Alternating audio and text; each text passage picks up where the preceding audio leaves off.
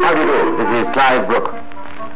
Audacity, again audacity, and always audacity. That remark was made by a very smart young fellow named Napoleon. The same very smart young fellow also said, I would rather have one bad general than 3 good ones. Now, both these maxims apply to the story I'm going to tell you this week. The story of Colonel Thomas Blood. It is certain he had audacity, and how. But his plan, although conceived by him, failed. It failed because he employed too many cooks. I mean generals. One general may be bad, but he will be positive. 3 generals may all be good, but their plans may conflict. The other evening I was having a drink with a divisional inspector. He was not on duty, and I asked him point blank what he thought was the most audacious crime that had ever been committed in England. This was something he evidently had no doubt about, for without the flick of an eyelid he replied, the theft of the British Crown jewels from the Tower of London. Let me refresh your memory.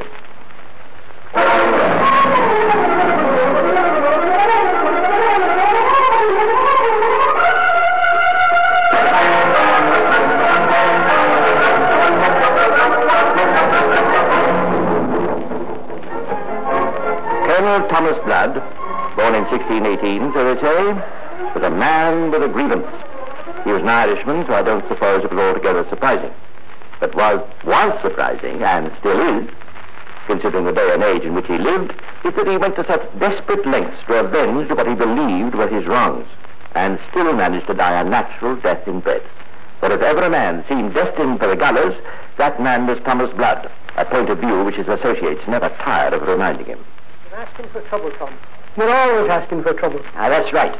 Why don't you just let things be? What's the good of all this scheming and plotting?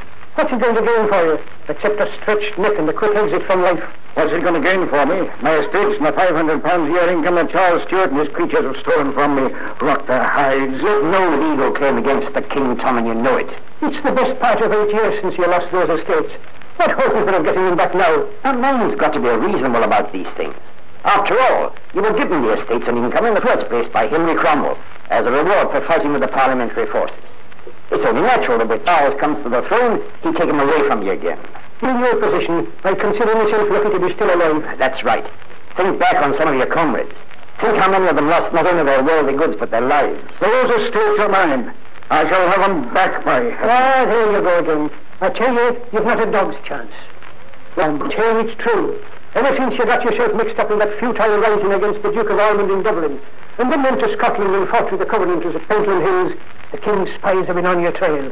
Is it the truth I'm telling, Richard? Here, I've even heard it whispered there's £500 waiting for the man who'll betray you and hand you over. There's your chance, gentlemen. Oh, Tom, Duncan. Here are your fruits. I find hard to believe from your letter. All I ask is to remember what I don't know. Then tell me from. Well, don't you last on the corner for going to make you the fool and dinner as soon as the cause is lost. I can only feel that so late determined to get what's right behind. How? You can get a law. You didn't even come out in the open. There are ways and means if I'm determined enough. And holding for ransom against the restoration of your estate. That's pretty enough that was, to be sure. How may have escaped capture and hanging, I don't know. It was all right. It was bungled. By who? By all of us. No interest. There'll be no mistakes next time, weren't you? That's just it, Tom. As far as I'm concerned, I'd be here if there weren't a next time. Well, and so would I. I may be scrawny and often dirty, but I've still a respect for my neck. And you say you're still my friend. We are, Tom. We are. Very well, then. Prove it. But how? If I can put up a plan that is practical, that will involve us in no more than a reasonable risk, and that may ultimately return me my sequestered estates, will you join me? What is it you have in mind, Tom? Nothing as yet. I'm but asking you the question. Should I find such a plan, how far may I rely on you? What do you say, Parrot? Well, so long as the risk's no more than reasonable, I'm your man. Richard? Aye, Parrot speaks for me too. But mind you, Tom, There's got to be a fair chance of success. No more of these desperate enterprises. I like my life too much to have it suddenly terminated. Very well, gentlemen. That's all I wanted to know. When I form the plan, you shall hear from me again. A man of inflexible purpose, this Colonel Blood. The fact that his estate had been seized from someone else in the first place meant nothing to him at all. They were his, and by thunder he wasn't going to let any upstart steward keep them from him. I like to think of him pacing his little room in the inn, where he was hiding against the king's men, swishing his rapier against imaginary enemies, tugging impatiently at his moustache, thinking up schemes, analyzing them, rejecting them, until at last there came the great idea. It was daring, and on the face of it, madly reckless. But its very boldness was a factor that might enable it to succeed. To think with Colonel Blood was to act. He emerged cautiously from his inn to buy a few necessary items of clothing. And then... Betsy! Betsy! Down there, where the devil is that daughter of yours? Here I am, sir. What's your pleasure? Another flagon of wine? I want to talk to you. Now come inside. Dear me, trust yourself alone with such as you, Colonel. Ah, stop being coy, girl. It isn't to come here. Now shut that door. Free and easy with your orders, aren't you? Now listen here, Betsy. You see this? Aye, and hear it too. Now there's 4 crowns there. It's yours for that trifling service. Now what do you say? Oh, that service trifling with my affections, you mean? Ah, save your affections for the stable boy. Now, I'll tell you what you have to do. You see these clothes? Bless my heart and soul, sir. Is our gallant Captain Blood proposing to turn preacher? Temporarily, yes. I'm going to change into these, and I want you to go straight up to your room and put on your best things. What for? We're going out together. A provincial parson and his young wife. Where? To the Tower of London. Have you ever seen the Crown Jewels, Betsy? No. Then you shall have that privilege within the hour. Dear, what are you plotting up now? Don't ask questions, girl. I've no mind to land myself in trouble. There'll be no trouble so long as you behave sensible and do as you're told. Well, and what am I told to do? I'll explain all that on the way. Off you go now, Invest. An hour later, Mr. Talbot Edwards, keeper of the Crown Jewels in the Tower of London, was entertaining 2 visitors, as charming a pair as he had the pleasure of meeting for many months. This is the strong room where we keep the jewels. Mind your head as you come in, sir. The doorway's a trifle low, I'm afraid. Oh, where are they, Mr. Edwards? Oh, so excited I can hardly wait. Patience, my dear, patience. All in good time. Yes, John. If you'd be so kind as to permit me to draw back these covers. There they are, dear lady. Oh, so beautiful. Crown, orb, and sceptre. Not forgetting the odds and ends, of course, signet rings and so on. They must be worth a fortune. Yes, indeed. Mind you, they're not into what they used to be once. In King John's time, it is said, they formed the most priceless collection in the world. But then, of course, he went and lost them in the wash. Most careless of them, I must say. During the Civil War, the king had to pawn several of the best pieces to pay his armies. And when that scoundrel Cromwell came to power, he seized most of what was left. So as you can imagine, there wasn't much for our present king. God save his noble soul. I observe you keep him under wire, Mr. Edwards. A necessary precaution, I fear, sir. There are desperate men in this city who would not hesitate to lay hands on these jewels if they were given half a chance. Oh, surely not. Aye, ma'am. You've no notion of the wickedness that exists in London. But surely, even if they were able to steal them, it would be impossible to get them past the gateway and the guards. I can't imagine anyone would be so foolish as to try. If the prize is big enough, sir, there are men who'll try anything. Yes, I suppose that's true. Well, hey, what's the matter, my dear? Oh, it's nothing, John. I just feel his hand. The feet, I suppose, are in the small room. I'll be all right. Bless my soul, she's fainted. Water! Fetch some water! Yes, of course. There's a couch in the next room. Shall I help you to carry it? No, I can manage. This way, please. That's right, I'll put it down here. What a misfortune. Water, if you please, Mr. Edward. Yes, certainly at once. I'll bring my wife and daughter. They'll know what to do. It's all these stuffy, newfangled clothes women are wearing, of course. Quite absurd, quite absurd. Am I overdoing it, sir? Not at all, my dear. You're perfect. You should be on the stage. Shh. Here they come. Blood's plan worked well. By the time the parson and his young wife, now happily recovered, left the tower, they were on terms of the warmest friendship, not only with Mr. Talbot Edwards, but with his wife and daughter. So what could be more natural than that 4 days later the parson should turn up again, this time alone?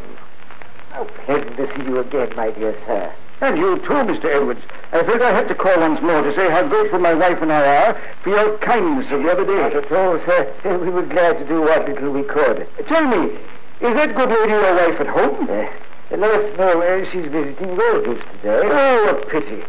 My own wife has asked me to bring along this trifling gift for her. Perhaps I can leave it in your charge. A pair of white gloves. That's exceedingly kind, I must say. Oh, small gesture, my dear sir, nothing more. Let's say no more about it. Mr. Edwards, would you think it amiss of me if I were to broach a rather personal question? Not at all, sir, not at all. I couldn't help noticing the other day the considerable beauty and goodness of your daughter. I suppose you'll be giving serious thought to getting her married soon. Yes, indeed. She's reached the age. I trust I don't approach this matter too bluntly, but is she promised to anyone yet? No, sir. Splendid. That emboldens me to proceed. I have a nephew, Mr. Edwards, a worthy young man who's just come of age and has succeeded to a nice landed estate. I'm seeking a wife for him, just as you're seeking a husband for your daughter. You follow me? Yes, very plainly. And how does the idea appeal to you, sir? Yes, worthy young man, you say? Oh, yes, most sober and reliable. And a landed estate? Quite a considerable one, in Buckinghamshire, to be precise. It's most interesting, most interesting indeed. Of course, I realize you need to meet the lad first and form your own judgment, but I dare say that could be arranged. Oh, no doubt at all. He's coming up to London next week. Would you like me to bring him here one day? I should be very deeply honored, sir. Splendid. Shall we say a week from today? It will be the 9th of May. You honored, no doubt your wife and daughter will wish to meet him, too. What time of day do you think would suit them better? Soon after breakfast, I imagine. Before they settle down to their household chores. Shall we make it 7 o'clock? It's not too early for you? Certainly not. An excellent time. I shall no doubt bring 2 other uncles of his. We've been his joint guardians, you know. Oh, you leave word at the gateway that we're to be passed through, yes, of course, my friend. Splendid. Well, with your permission, I'll take my leave until 1 week from today.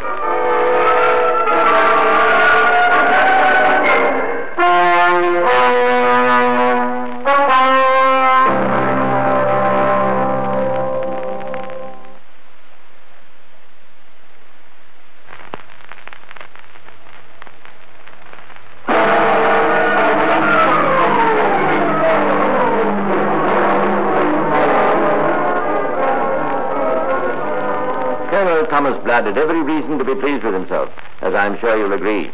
So far, everything had gone exactly as he'd planned. Admittedly, the most dangerous part still lay ahead, and his confederates didn't exactly share his airy optimism when he outlined his proposal to them. But Colonel Blood was too determined a man to let a little quibbling opposition stand in his way. What's the matter with you two? I thought you were men of courage, not chicken hearts. There's a difference between courage and foolhardiness, Tom. Aye, that's right. It's too chancy a scheme for my liking. There's nothing chancy about it. It can't fail, I tell you. But won't the old man be suspicious when we tell him our nephew's been delayed? Why should he be? I tell you, I've got him eating right out of my hand. And how about the guards at the gate? How are we going to get the jewels past them? You can't conceal a crown and an orb and a scepter in your pockets, you know. We'll attend to that when the time comes. And even if we do get them away, how do you propose we shall dispose of them? Where do you imagine we'll find a buyer for stolen crown jewels? I've no intention of seeking one. What are you going to do with them, then? I'm going to hold them as ransom. My estate's an income against the return of the jewels. And that's not going to be easy either. Who are you going to get to conduct the negotiations? And where are you going to hide the jewels in the meantime? You needn't concern yourselves with that part of it. All I want you to do is to help me get them in the first place. Frankly, I don't like the idea at all. No, and neither do I. A few weeks ago, gentlemen, you protested your friendship towards me. To test your sincerity, I asked whether, if I could submit a practical plan involving no more than a reasonable risk that might ultimately return me my stolen estates, you would be prepared to join me. You've heard my plan. I ask you now, are you my friends or aren't you? Are you with me or not? Oh, well, since you put it that way... Aye, Tom, we're with you. Really? Well then, let's stop arguing and start arranging your details. Really, you know, one can't help admiring this man, Blood. One can't help feeling that such enterprise, such single-mindedness, and dogged determination are entitled to some reward. Anyhow, let's move on a few days to 7 a.m. on the 9th of May, 1671, to be exact.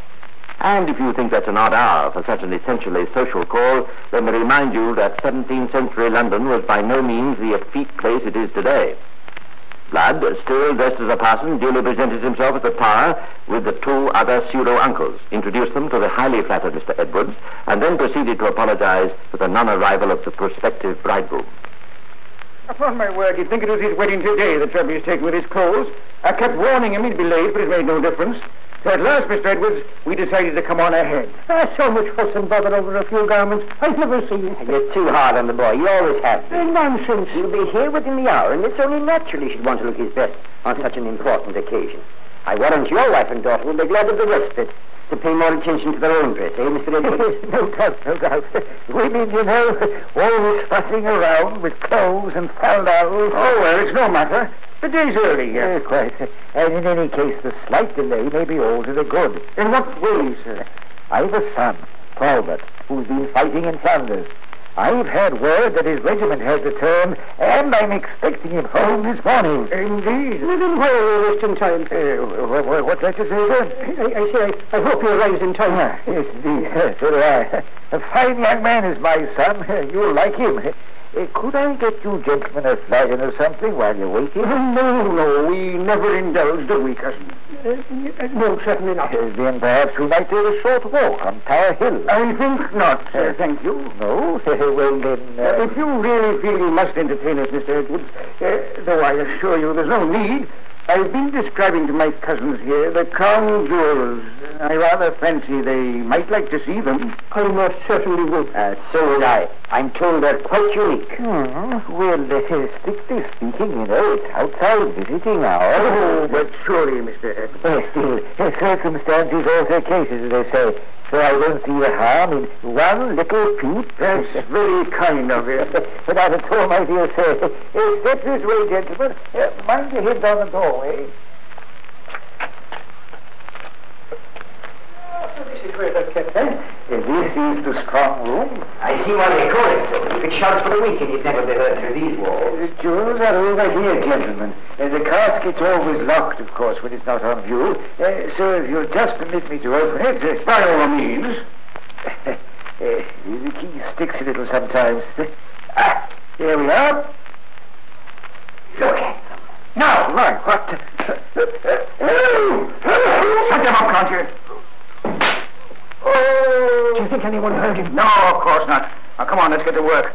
Tear off that wire. That's what I'm trying to do. Oh, here, let me help you.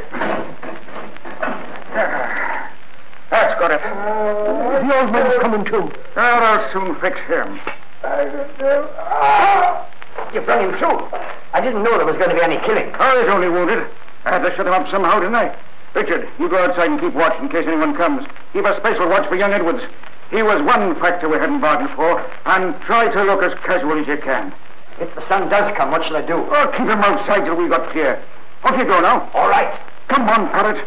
Every second's precious. We never hide these things. They're too big. Give me that crown. I'll see if I can crush it flat. I can manage the road all right. But what about the scepter? I have to break it into halves and stuff it down your breeches. There. That's fixed the crown anyway. I'll be able to get that under my jacket.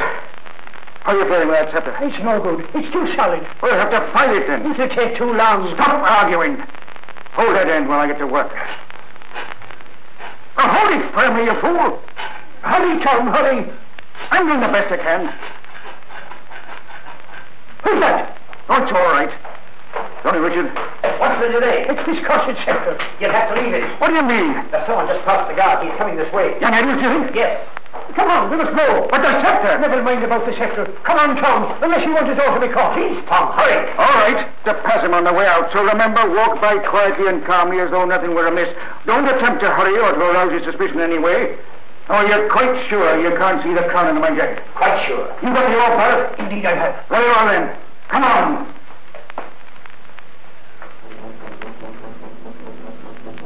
It was touch and go, of course, but they very nearly got through. They came opposite young Edwards on his way to the keeper's house, and bade him a civil and casual good morning. He seemed quite unsuspicious. Continuing at a leisurely pace, they passed under the shadow of the gateway, and nodded amiably to the guards as they went by. In another minute they'd have been clear. But by now Edwards had reached the house, and suddenly...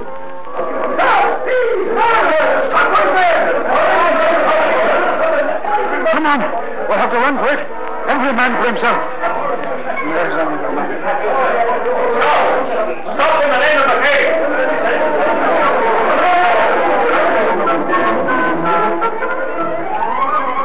Unhampered as he was, Richard managed to escape in the crowd.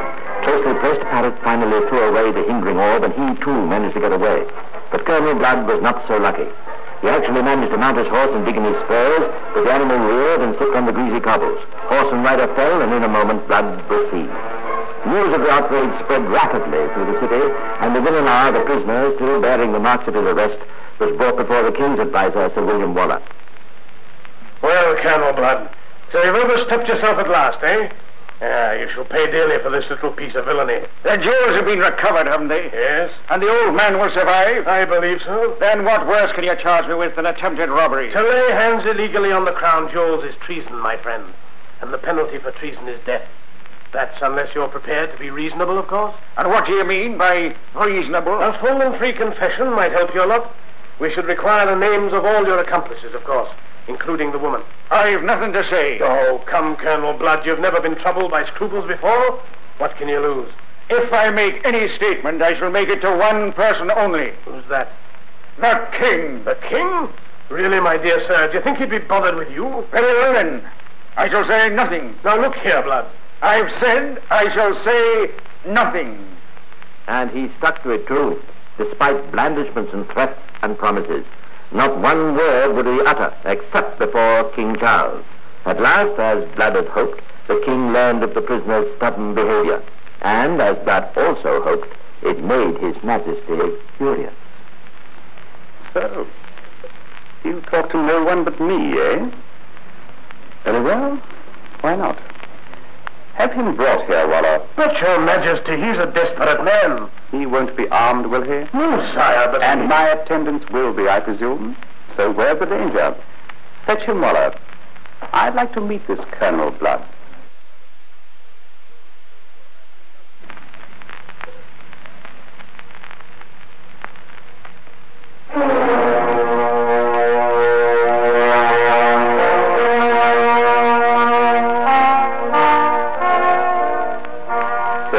Notorious Thomas Blood, eh? My name is Thomas Blood, Your Majesty. But if being notorious implies infamy, I beg to disown the label. Oh, come, fellow, come. You'll not deny you tried to steal the crown jewels, will you? It were foolish to deny it, sire. And you don't regard that as an act of infamy? No, sire, since my object was not to steal, but merely to regain what is rightfully mine. You mean your sequestered estates in Ireland? Yes, Your Majesty. And for the sake of a few acres and a pile of masonry, you were prepared to risk your life. Many men have risked their life for a crown before now, sire. I seem to remember an occasion in which you yourself were involved. At Worcester. True. The point's well taken. Demi, I like you, Blood. You've spirit. They tell me you have statelessly refused to give the names of your accomplices. Yes, sire. They are my friends. That's loyalty. I like that, too. I could wish you were as loyal to your sovereign. But I am, Your Majesty. I've heard no evidence of it. I could have killed you once, sire. Indeed. 2 months ago, you were bathing in the Thames off Battersea. Oh, yes. Yes, I remember. I was desperate because of my grievances, determined on revenge. I stood no more than 20 feet from you as you were swimming. I had a loaded pistol. Why didn't you shoot? I couldn't, sire. You were my king. Is that the truth, Blood? Could I lie to Your Majesty? Let me prove my loyalty.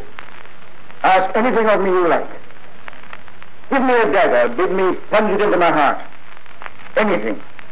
Would you tell me the names of your accomplices, if I ask you? That is not fair, sir. Would you? Yes, but I beg your majesty not to ask me. Have no fear, my friend, I shan't. Why, General Waller, we've been misjudging Colonel Blood. Have him released at once, and the charge against him withdrawn. Really, sir? Charge withdrawn? That's what I said. And those estates that were taken from him in Ireland, see that he gets them back, together with their income. But, my lord. Those are my orders, Waller.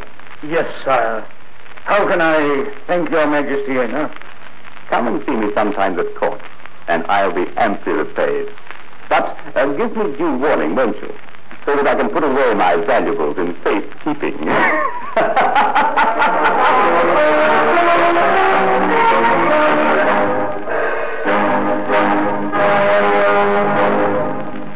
And that, believe it or not, was the end of the story.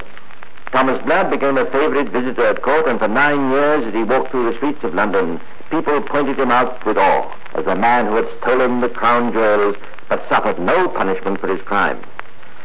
Now, whether such audacity is a virtue or not, I do not know, but I do know that for once in this series, I am delighted to report that the criminal got away with it. Well, that's all for now, but I'll be back again soon to tell you some more of the secrets of Scotland Yard. Meanwhile, this is Clive Brooks saying goodbye and pleasant dreams.